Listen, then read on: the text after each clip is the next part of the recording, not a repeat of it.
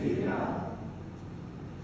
ahead and grab seats. Good morning and welcome to Christ Community. My name is Tim, and I have the pleasure of serving as one of the pastors here on staff. And this morning we're going to be in the passage that Hannah just read for us, Matthew 11. So if you have a Bible, we invite you to open your Bible to Matthew 11. If you didn't bring a Bible, we have some on the back table. We're a church that preaches out of Scripture, and so I always encourage you, if you have a Bible, bring it, and if you don't, grab one of those, take it home. It's our gift to you. And so before we jump into Matthew 11, this text this morning, why not pray for us and ask for God's help. Father, in this text, Jesus promised that if we go to Him, He will give us rest. And I just confess, this past week just has not been restful.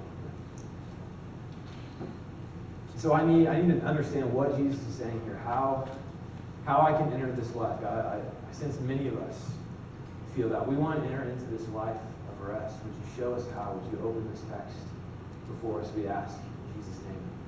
Amen. Well, this week I spent time in the temple of a different God. I don't know if this makes it better or worse, but there was a restaurant inside that temple that Missy and I really wanted to try, and it was our 8th wedding anniversary, so we went. The temple, its architecture, it was stunning. Made me feel like I was in a different world, experiencing a different world. It made me jealous that we worship in this place, because there my heart was moved. And let's be honest, no heart has ever been moved by looking at a middle school. Every few yards that we walked, there was an idol adorned with clothing, enticing me, inviting me, encouraging me that this should be your life. Inside the windows where the idols were priests and priestesses who, if I went and gave an offering, made a sacrifice to them, the life that was promised me in those windows would be mine. This temple I went to is the mall. More specifically, the plaza. And before you think I'm crazy for calling the mall a temple, just think about the mall for a second, what it's like. Now, why does the mall have all of these images of people smiling because they bought a sweatshirt for $80 from the North Face? Right? Why are there so many women looking seductively? Why do all of those women have completely impossible human proportions? Why are there no ads of sad people at the mall? When you actually look at people at the mall, they're all sad. But the reason that's true of the mall is because the moment you walk in from the mall, that temple, those who created that space, they know something about us. That the way to your money, which is what they want, is your heart. And the way to your heart is worship. And although worship sounds like a religious word, all worship is love. It's a longing. It's a desire for. It's to see some end and to want that end. That the mall gods understand what it is to be a human being. That you are what you love. That to be human is to desire. It's to want. It's to long for something. And that's what you desire. That's what you want. That's what you worship. And here's the warning that the mall experience should be to you and I. Is that we know what the mall sells us is ridiculous.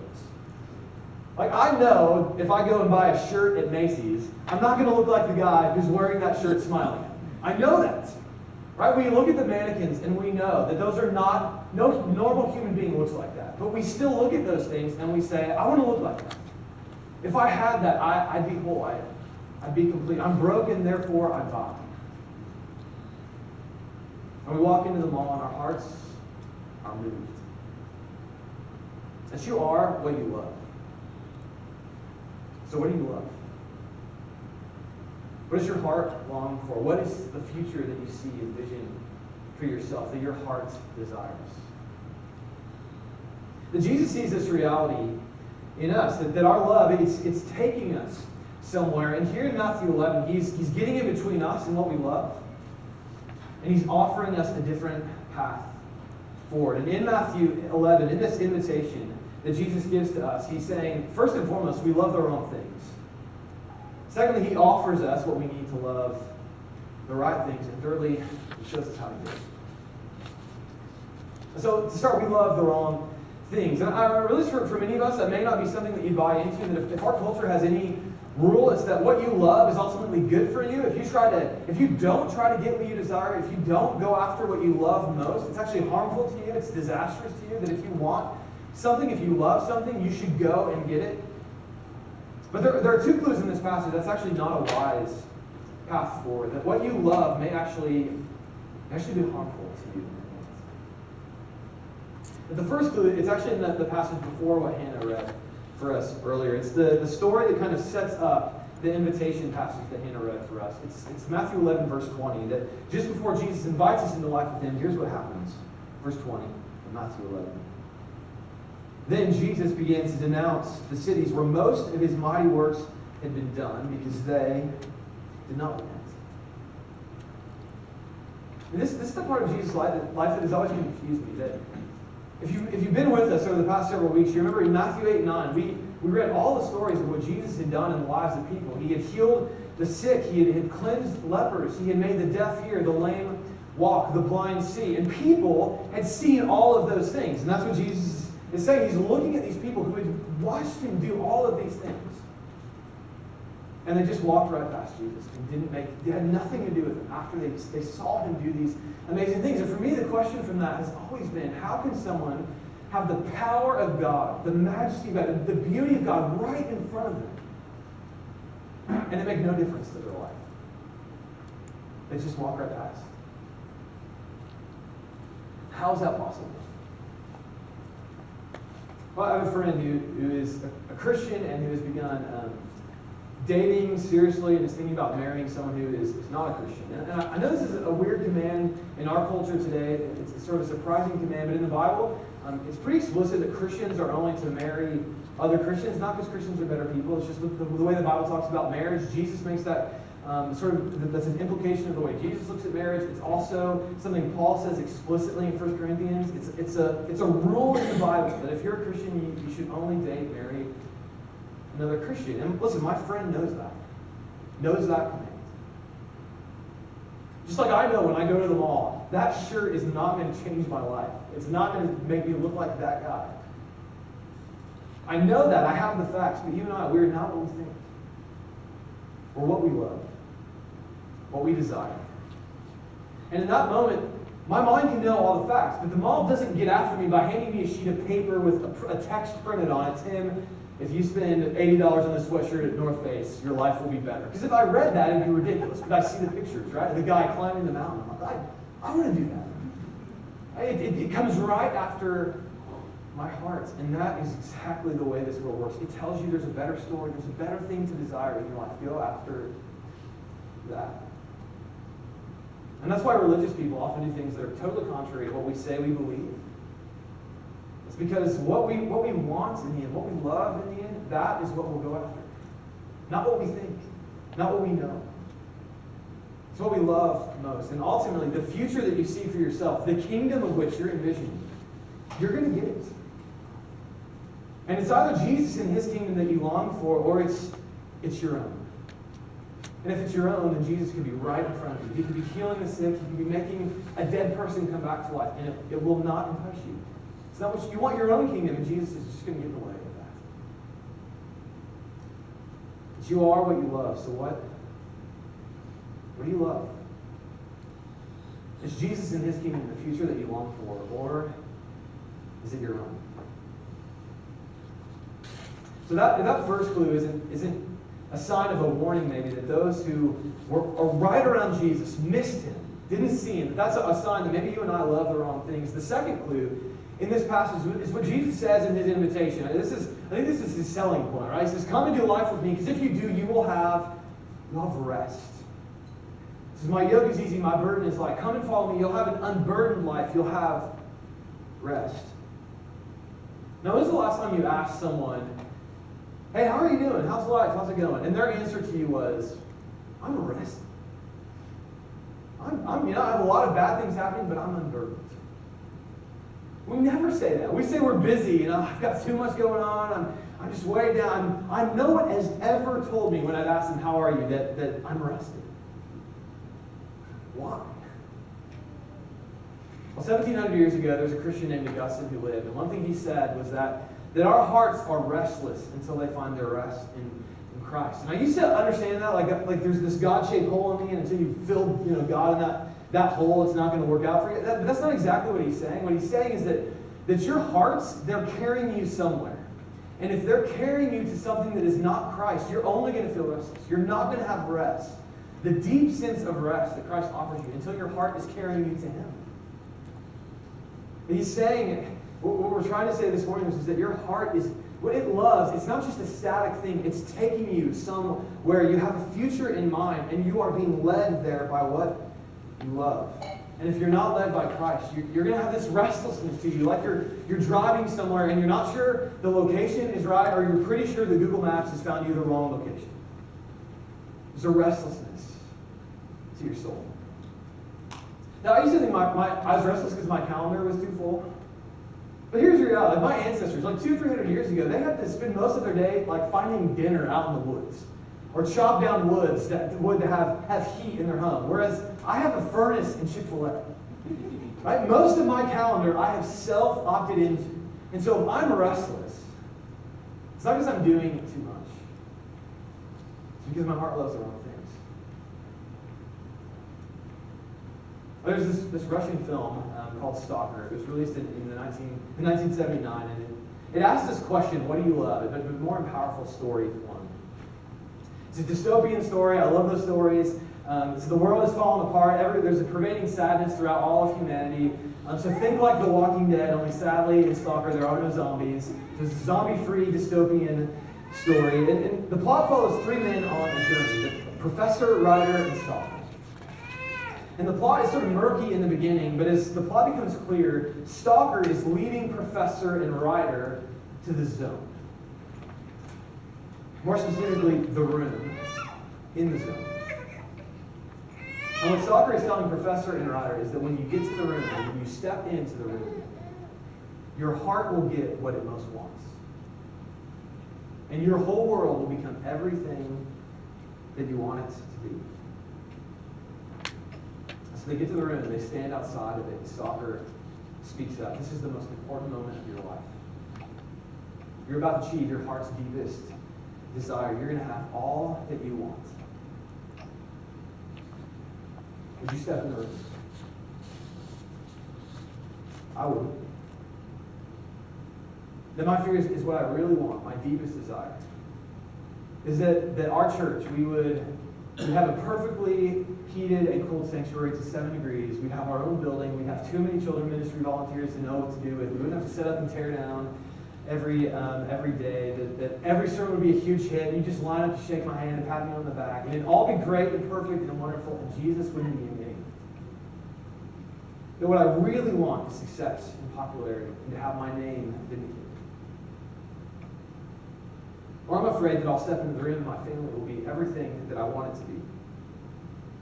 That what I want most, though, is for my kids to be popular, for them to have a good life, for them to get into the right college, to be good at sports, and to cause me the least amount of trouble possible. And then I'll get all of that. And Jesus won't be in any of it. That He had different plans for my life, but I didn't want His kingdom, I wanted mine. That really the question behind that movie is what if you don't really know what you like, what you want, what you love? We think we know, but do you really know what you most want? And I would say to you and me that our restlessness is surely a sign that we do not love the right things. Our restlessness is a clue that you and our hearts are being pulled in the wrong direction, and that is our rest. That is why we are so restless. And the bad news is you and I, we are going to step into the room ultimately. And the Bible talks a lot about judgment, and I think C.S. Lewis best sums up the way the Bible talks about what happens after you and I die. He said this in what I think maybe his best book, The Great Divorce. Here's what he says about you and I and the fact that we will step into that room at some point. C.S. Lewis says, there are only two kinds of people in the end. Those who say to God, your will be done, and those to whom God will say in the end, your will be done. All that are in hell choose it. Without that self-choice, there could be no hell. No soul that seriously and constantly desires joy will ever miss it. Those who seek find, those who knock it is open.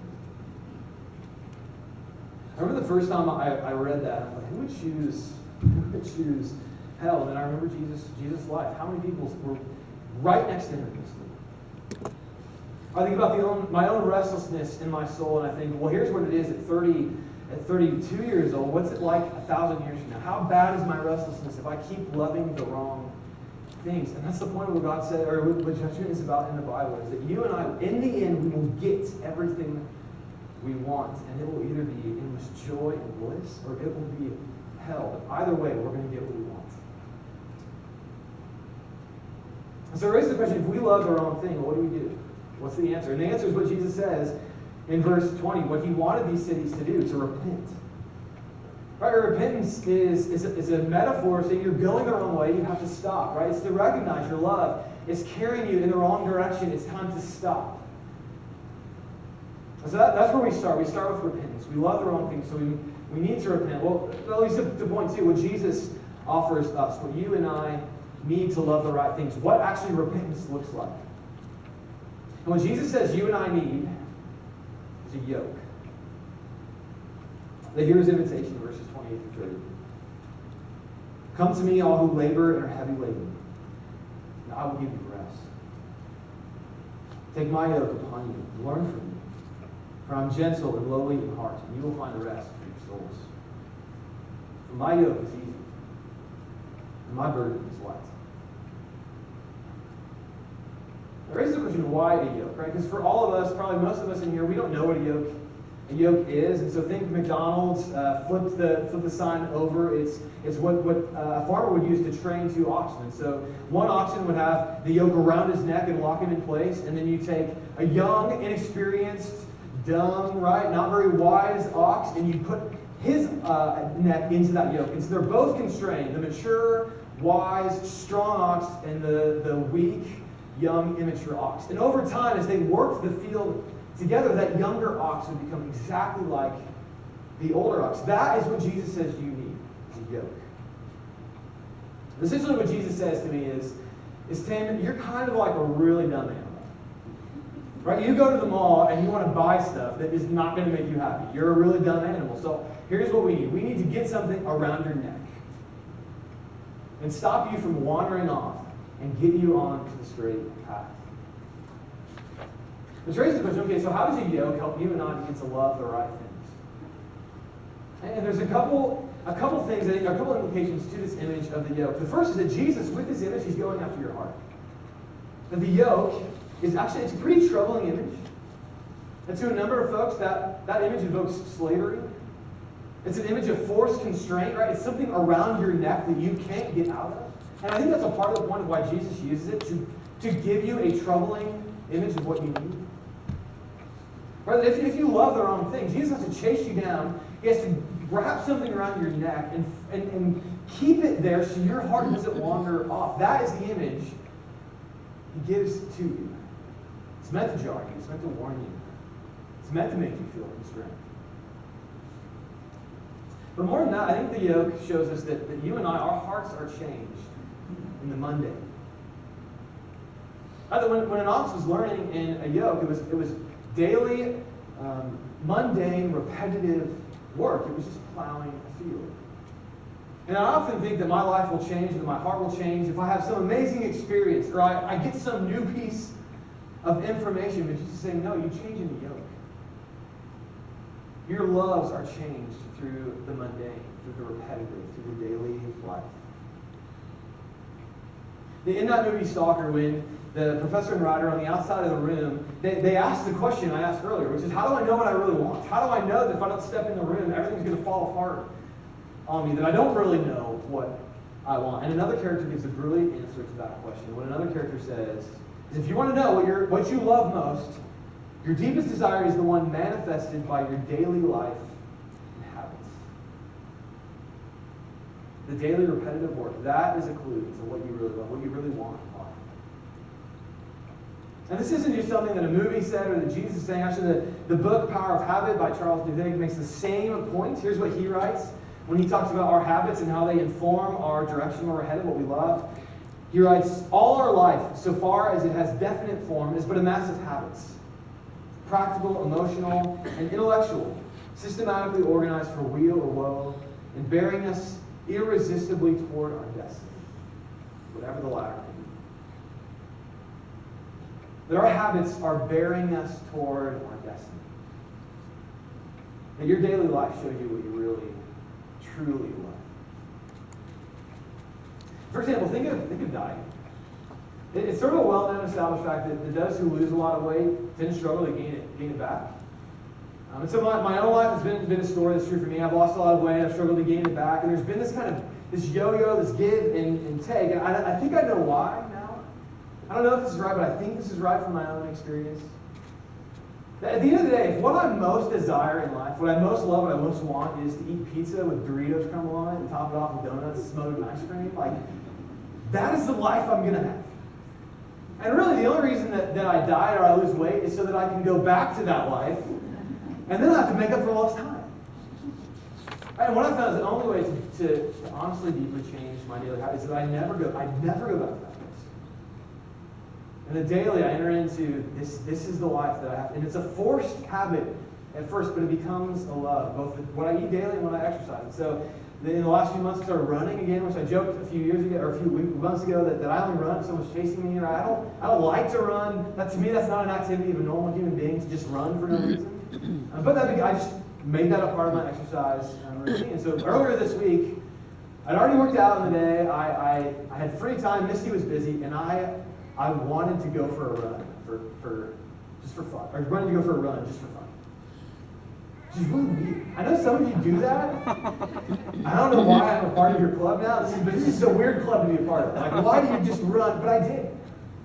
It wasn't a conscious choice. It was this habit had formed a new love in me. And so now back to Jesus. Jesus invited you into something simple, a daily, repetitive, new habits of life, to take his yoke upon you and learn from him, to look at his daily rhythms, his habits, his practices, and for those to enter into your life. Which I realize raises a question, right? How can we learn from Jesus when he's not physically present among us? Well, at the end of the Gospel of Matthew, we're going to get there eventually, but let me spoil the end for you. At the very end, Jesus says to his disciples, I want you to go into all the world, I want you to make disciples, and I want you to teach them to do what I taught you to do. In other words, you've seen my life, you've seen my practices, you've seen what my life has been about, you've seen my habits. I want you to go and tell the world to do those same things. And so you and I, as a church, we have received practices that are 2,000 years old, that have been handed down from Jesus to the disciples to the church. Things like prayer and Bible reading and fasting and attending worship like in this space, serving other Christians. We've received these practices to enter into Jesus' yoke. And so I want to focus on two of these practices and explain to you how these change the way you and I, how they change our lives. The first, one of the practices that the New Testament makes clear Christians should make a part of our habit, our rhythm, is worship. Sunday, or not necessarily Sunday, but corporate worship with other Christians. So why? And for one reason, human beings, we're always worshiping, right? We worship when we go to the mall. We worship when we go to work. We worship when we go to school. We worship when we play or watch sports. In fact, I would say there's no time in your life when you're not worshiping, loving, longing for something. And so each day of your life, you have countless inputs telling you a different story by which to live, right? The mall says you need to shop and buy because you're broken, and this will fix you. Right? At work, you're told a story. You must produce if you're going to be worthwhile. At school, you're told a story. You have to be popular. You have to make the grades. You have to make the team, or else you're not good enough. And the answer Jesus gives to all of these stories you're going to encounter, you encountered last week, you're going to encounter this week, is not run for the hills and hide. Right? Get out of the world. Go and hide. That's not what he says. What he says is take my yoke upon you. Go through this life with me, right by your side. That is the answer to all of these stories coming into you. And every week you come to worship, you enter into that yoke. When I was growing up, my parents made it a weekly rhythm. We went to church. And vomit was the only card out of church, and even that, like, I think there was some measuring standard of how bad vomit was. Right? I mean, we went to church, right? There was one time I scratched my eye and I was like in miserable pain. I went to church that Sunday. My parents thought I was faking it because I did fake it most of the time. But I went to church every Sunday. So the time of my life when I was a freshman in high school, I was most unimpressed by the church. There was a time in my life I was least interested, most vulnerable to going to a different way. But I'd also just gone into high school, and early in high school, it was just a difficult time, I think, emotionally. Those of you maybe in high school, you feel this.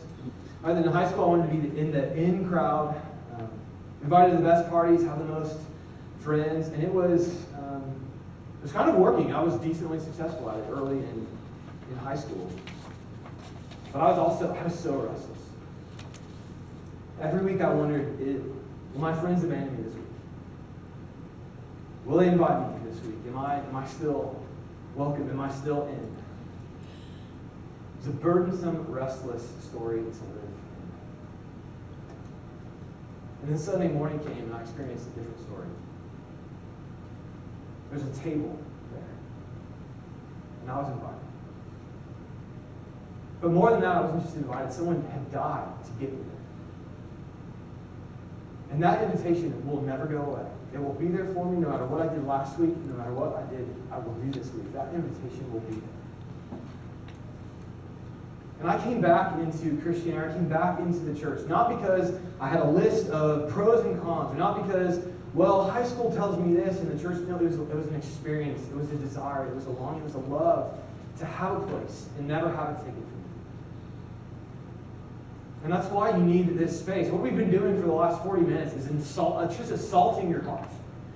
Right? It's why we read a psalm that talks about how we're broken, we're sinners. It's why then we read Romans over ourselves, over one another, and we said, if God gave up his own son for you, what else is he going to give to you? That's why we say Christ be all around me. Maybe you're like me, you're thinking about moments this past week, you wonder if Christ was around you. And you're thinking about things you have to face this week, you wonder, is Christ going to be all around me in that moment? That we are assaulting your hearts in this. The church is not about giving you information. I hope that you're not going to necessarily learn more information about Matthew 11, and that's what you take home. I hope you take home a longing, a desire, a feeling.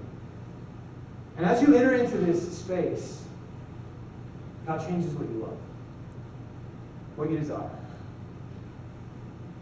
Coming into this space week after week is how you see the lies of the stories all around you. How ridiculous what the law has to say to us is. How ridiculous our school messages, our work messages. And we can go into those spaces and be of good. We can contribute because we live into a better story. A story you'll hear every week that you come. So that's one practice you and I are called to. The second practice is that Jesus calls his disciples to serve one another. Another habit or a rhythm practice that the church has said from the beginning, you have to be using your gifts to serve other Christians. Because in service, what you're doing is you're telling the story to others, right? If you greet at one of our doors, what you're saying is you're telling the story of Christ's hospitality and love for the stranger, to welcome them in. When you serve our children's ministry, you are telling the next generation the better story by which to live. Even if you're just holding a baby, that is telling this story, and by telling and receiving that story week after week after week, your heart changes to love other things. And then you hear all that and say, but I have two objections. All right, one maybe is, I'm doing all those things and my heart love isn't changing. I'm serving, I'm coming to worship, it's not making any difference. And I would say two things to that. One is you're in a yoke. Right? Jesus doesn't say, come to me. I have a couch with chocolates all over it and soft pillows to nap. Right? He says a yoke. He says we're going to work. It's going to exhaust you. Because his aim in the end is to make you perfect, to make you like him. That's not going to come easy. And so stay in the yoke. Keep after it. He's working on your heart. But the second thing I would say, I humbly ask, his worship and his service are those habits, or just things you do when your other habits don't get in the way. Because a habit's something you do and you're not interrupted. A habit's something that's on the calendar, it doesn't get moved. Right? It's fixed, it's daily, it just happens again and again. And I would just ask, is that true of your worship attendance? Is that true of your service? Is it true of your prayer, your reading of Scripture? Is it a habit, or is it an intermittent practice?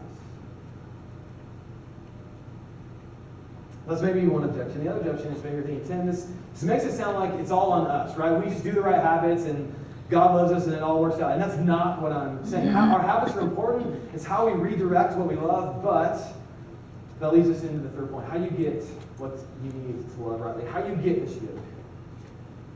But yeah, I already said this, but you cannot miss the promise of what this yoke means for you and for me. It does not just mean you're going to be a slightly nicer person, you're going to get angry a little bit less. What it means is that at the end of this process, when the yoke finally goes off your neck in Jesus' yoke, you will be perfect.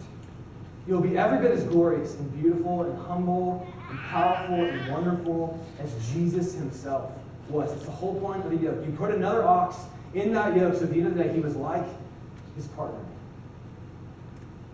And that's what Jesus has in mind for you, nothing less. So he says to all of us, come to me. Come and come right. I mean, the yoke is this, you're right next to him, eye to eye, walking through life. Jesus says, come to me. And you will not be like him unless he wants you to be like him. And he does. He looks at our lives. He sees us tired and worn out, restless. It's not working. And he says, let me put something around your neck and let me get next to you. And let's go. Let me help you carry your burdens. Let me ease your yoke than the one that's drifting you off towards disaster. Let me give you rest. And do you know why he can give you rest? Why he can make that promise and he will come through on it? Unlike the mall, unlike school, unlike any other story you're going to hear. You know why we can know his rest will be there for us in the end? Because on the cross, Jesus cried out, my God, why have you forsaken me? He's quoting Psalm 22. And in that day, you quote the first verse to say, that's the whole scripture, right? Instead of Jesus saying, Psalm 22 from the cross, he gave you the first verse to say, go read that psalm. That's me.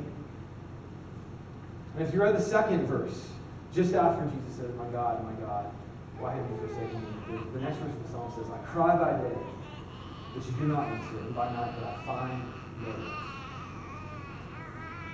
That Jesus cried out by night on the cross, finding no rest, so that you could have it. That he took our restlessness. He took the direction we were headed upon himself onto the cross so that you and I could have his rest. And if that's true, if he has our restlessness and we can have his rest, it means you and I, we can step into the room. We can step into what our heart truly desires. We can look at a future with a hopefulness. We can go into that room knowing it's not all going to fall apart on us.